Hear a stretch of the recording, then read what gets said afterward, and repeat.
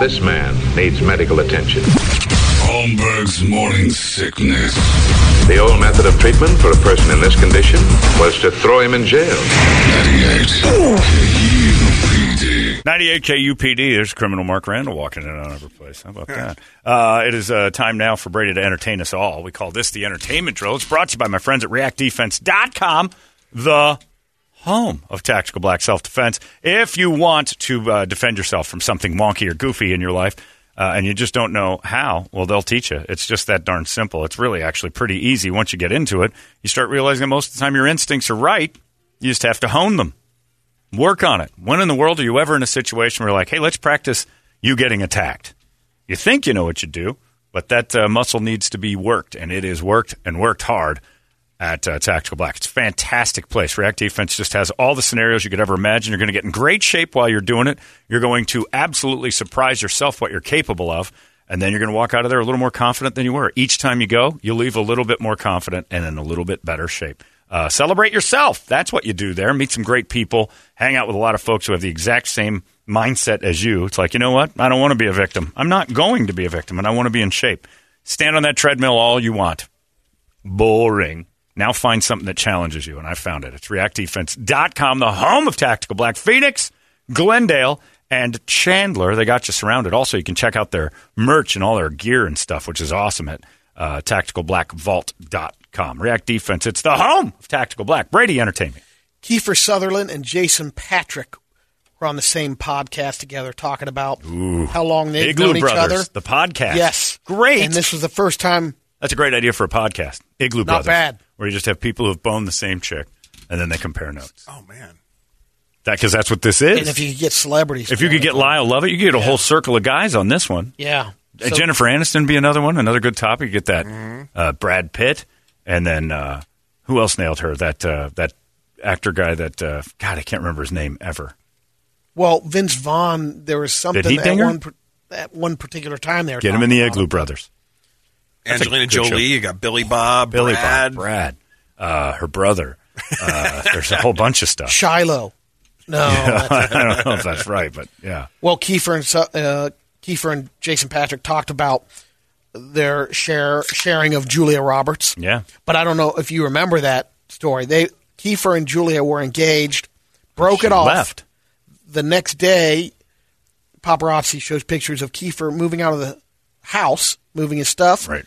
Then they show her leaving with Jason Patrick to Ireland, out to lunch. Yeah. Then they went to the airport and left to Ireland. They were in that movie about the abusive husband together, and she fell in love with. She was going through that thing where she was. And Kiefer met her on that Sleepwalker show or whatever. It was Lost Boys, believe it or not. When together, I think somehow he got, because she wasn't in that movie. No, she was in that Sleepers. What was that one where they brought people back to life? Yeah, I think it was Sleepers. That was. It was Sleepers. Was that what it was called? Yeah. Anyway, is that what that was? There was about a 20-year gap that those guys didn't talk to each other. They were pretty good friends up until that point, and then they got together in 2009.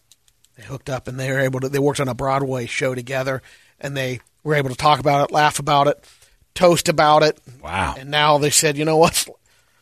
We've all moved on. We've all had a couple marriages between that. Right. Time heals all wounds. It does. You can be friends with a guy who boned your girlfriend and took her to Ireland the day you broke up. 35 years. Shake hands with you and say, you know what? Thanks for saving me that heartache. Kiefer did compare them to like Eric Clapton and George Harrison. One of the greatest quotes of all Patty time. Boyd. Best friends they were. Yep. And I believe Clapton was the one that swiped Harrison's wife. Yeah. And then George was asked about it, and he goes, hey, if she's going to be with anybody, she should be with somebody as great as Eric. Like, at least I know she's in good hands. He's a great man. Because they were best friends. I'm like, man, that's some modern thinking right there. Good on you. He wanted her to be happy. That's true love is what that is. You actually wanted that woman to be happy. And if she was happier somewhere else, and you're like, you know what? That's the whole goal for me, is to make sure she's all right. I mean, how about that confrontation? You'd want to kill her, right? Yeah, definitely. Miserable. Yeah, it would be a tough day. The confrontation when they both were at a party. I think it was in Mick Jagger's flat, and it was 2:15 in the morning, and out of the fog, out of the little park where his flat was in the backyard. You're saying flat like you're English. It's an Apartment. Sorry, yeah, the apartment. Condo. Just because you're talking about Englishmen doesn't mean you have to go there. They come walking up at 2:15 in the morning, and there's Harrison on the balcony on the patio, and then it's Eric and Patty Boyd coming on. Oh, so I guess you've made your choice. Yeah, like, that's how they found out. But she left Eric then at that time and said, I'll stay with George. Yeah. Well, he had a couple of them. And he had a couple of steals. And then they resulted in amazing songs. Because I think he wrote You Look Wonderful Tonight. And Layla. About swiping her. It's incredible. Arnold Schwarzenegger says he used to work out with Tommy Chong and smoke weed back in the day. I had no idea. That's the first time he's really talking about. 2 weeks in a row, Brady, you bring me on the show and talk about how high I am all the time. A lot of weed. Now he's smoking. I'm smoking out these cigars. They're just big blunts is all. Did you like the menthol stuff at all? I love the menthol. It's great. I have a whole secret stash of menthol I'm going to sell to black people at exorbitantly high prices. By the way, the movie you were thinking of was Flatliners. Flatliners. Not Sleepers. Sleepers is the one. It's one of my favorite movies to basketball. get caked and sit on the couch, do nothing, and just watch movies. Sleepers was not basketball. It was about the kids that got raped by the priest, I think. Yeah, they were on a basketball team together. In the I don't remember that. I remember the rape part. I remember the rape part more than that. And I was in that too. Yeah, I didn't rape anybody, though. But I will for money now because I'm broke. Got in a rape movie? You want me to do rape? I'll do it, counselor. Kirk Douglas's widow, Ann, died yesterday. She was 102. That family lasted a long time. They had one last sponge bath and then kicked it in. Oh, come on. Why did she have a sponge bath? That's a Spartacus. Yeah. Just because her husband did gay sponge baths doesn't mean that they gave her one every day. Why not? Well, it just seems like she's nicking his stuff. We've got another celebrity that's bumping and grinding now. Kathy Lee Gifford's back on the horse. She's in a relationship. Ugh. With who? What lucky stallion got hold of that? Regis. Regis is back? No. I came back to life because I heard Kathy was opening the gates again. She'd closed up the Planet Frank, as I used to call her vagina. It's this giant playground for Frank Gifford to goof around in. And then he passed away, and she didn't do anything. But now I hear it's open for business, so I'm back. Holy flatliners. Holy flatliners indeed. Julia Roberts brought me back to life so I could go bury myself in the honey hole of the brand new. It's been vacant for 15 years. Pristine. It's back to good. It's like being with a teenager. It's fantastic. Again, the old Reach couldn't pass it up. Pulling the sheets off the furniture. Look, Brady, I spent 14 years of my life staring at that thing through her dress every time she'd cross her legs. And I never got a peek at it. Frank was always standing in the way. But now. Congrats, Reach. Fantastic stuff. This is exciting news. Urban Meyer finally settled in Jacksonville. He bought a house for $2.15 million. And he's 3 doors down from Tim Tebow. That's right. And Tim's got a gift basket for him. I'm bringing over a big sack for you, Urban. A big sack right for you. It's a gift sack? It's a gift sack. A Tim Tebow gift sack for my favorite man ever, Urban Myers. It's the most urban I've ever been, besides when I go to Blacks.com. I'm Tim Tebow, straight as an arrow. Tight end. Oh, I want to be a tight end for the Jaguars, but not on the field. Just for my head coach, Urban Meyer. Treat me like an urban whore. Tim Tebow throws a straight ball at your hands. Grab my ball. Not sure if you saw this one yesterday, but people think the Chip and Dale sketch on SNL was one of the things that killed Chris Farley. Sure. Because he stopped respecting himself. Oh, jeez. Come on. He never looked in a mirror before that. He didn't respect himself before Robert Smigel says, no, the sketch was actually empowering because it showed how proud and unashamed Chris was. And also, Chris Farley, in years after that, struggled with ever liking himself because he was worried no one thought he was funny. He was constantly performing and driving himself into a performer's high. And then when it would come down, he would crash. And it's a very real thing. Talk to any comedian about a performer's high when you start living for them. Your normal life is not, it can't compare. Like the highs of being on stage and owning an audience and having that moment, and then when you go home and nobody's like fawning over you or laughing at everything you say, you're like, I'm dying out here.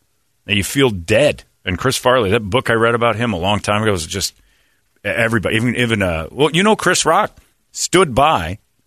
The last time Farley hosted Saturday Night Live, stood by in case he died during the show. That's right. As a host. They had Chris Rock standing by like, I'll host if he can't make it. Back up. During the week, they were so worried he was going to die. Because he was like literally so caked out. Oh, yeah. Just coked out of his head. And they're like, his heart's going to stop. And there's nothing we can do. And some felt like, you talk to a couple of those people, they felt like, oh, maybe I could have done more. They tried, but and then they said, I can't. They were trying, but you can only... I think the last thing he said to Rock, I remember it was Rock or David Spade when he leaned in, he goes, am I funny? Like, he was so worried. Like, he said, please tell me I'm funny. And wanted Chris, like, to be you're accepted hilarious. by him. You're the best, Chris. There's no question. There's nothing he could do anymore. But, yeah, he was on the sidelines watching. So Farley, everything he did was a fat joke. Just because he had his shirt off in that Chippendales thing. Gap girl. The Matt Foley was all about breaking your furniture because he's so clumsy and fat. And that was what he was. He was the funny fat guy. And he ran with it. He knew. Anyway. It's not that tragic a story when you start looking at how he treated himself. It's like, you were going to burn out. He was a comet. He was going to fly as fast as he could in a short period of time. He wasn't going to last long. Because not only that, he was 150 pounds overweight and doing coke. Yeah. Bye. You're not going to make it. That heart's going to explode. It's going to explode. But look at what he gave us in that short period of time. Outside of Beverly Hills Ninja, which, boy, what were you thinking? I'd never seen that Don't one. watch it. I skipped it. Don't do it because it makes you glad he's not with us. Nicole Sheridan looked pretty good. She looks great. Yeah, but you could just image search her. Yeah. Don't worry about watching her act.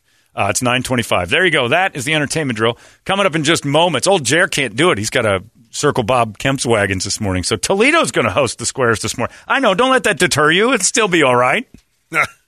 But the Guadalupe Squares are coming up in just moments. 585-9800. We need a girl. We need a boy. We got comedy club tickets for you. We can get you all hooked up with those. And also, Porta Subs giving you some food. So we'll feed you. We got Bill Burr tickets, too. Oh, we got Bill Burr tickets? Yeah, for the New Year's Eve show. So. New Year's Eve? That's what Randall told me. Well, no better time to plan your New Year's Eve than the day before May starts. Yeah, I know. Hey, what do you want me to do? I'm just telling you what we got. Get your Bill Burr ticket. We'll give you Bill Burr tickets today then. Screw all that other stuff. That's fantastic. I didn't know we had those. If you want to play, 585-9800 will get you those tickets. The Squares are next. If the younger generation doesn't get into rock, then guess what? An art form has died.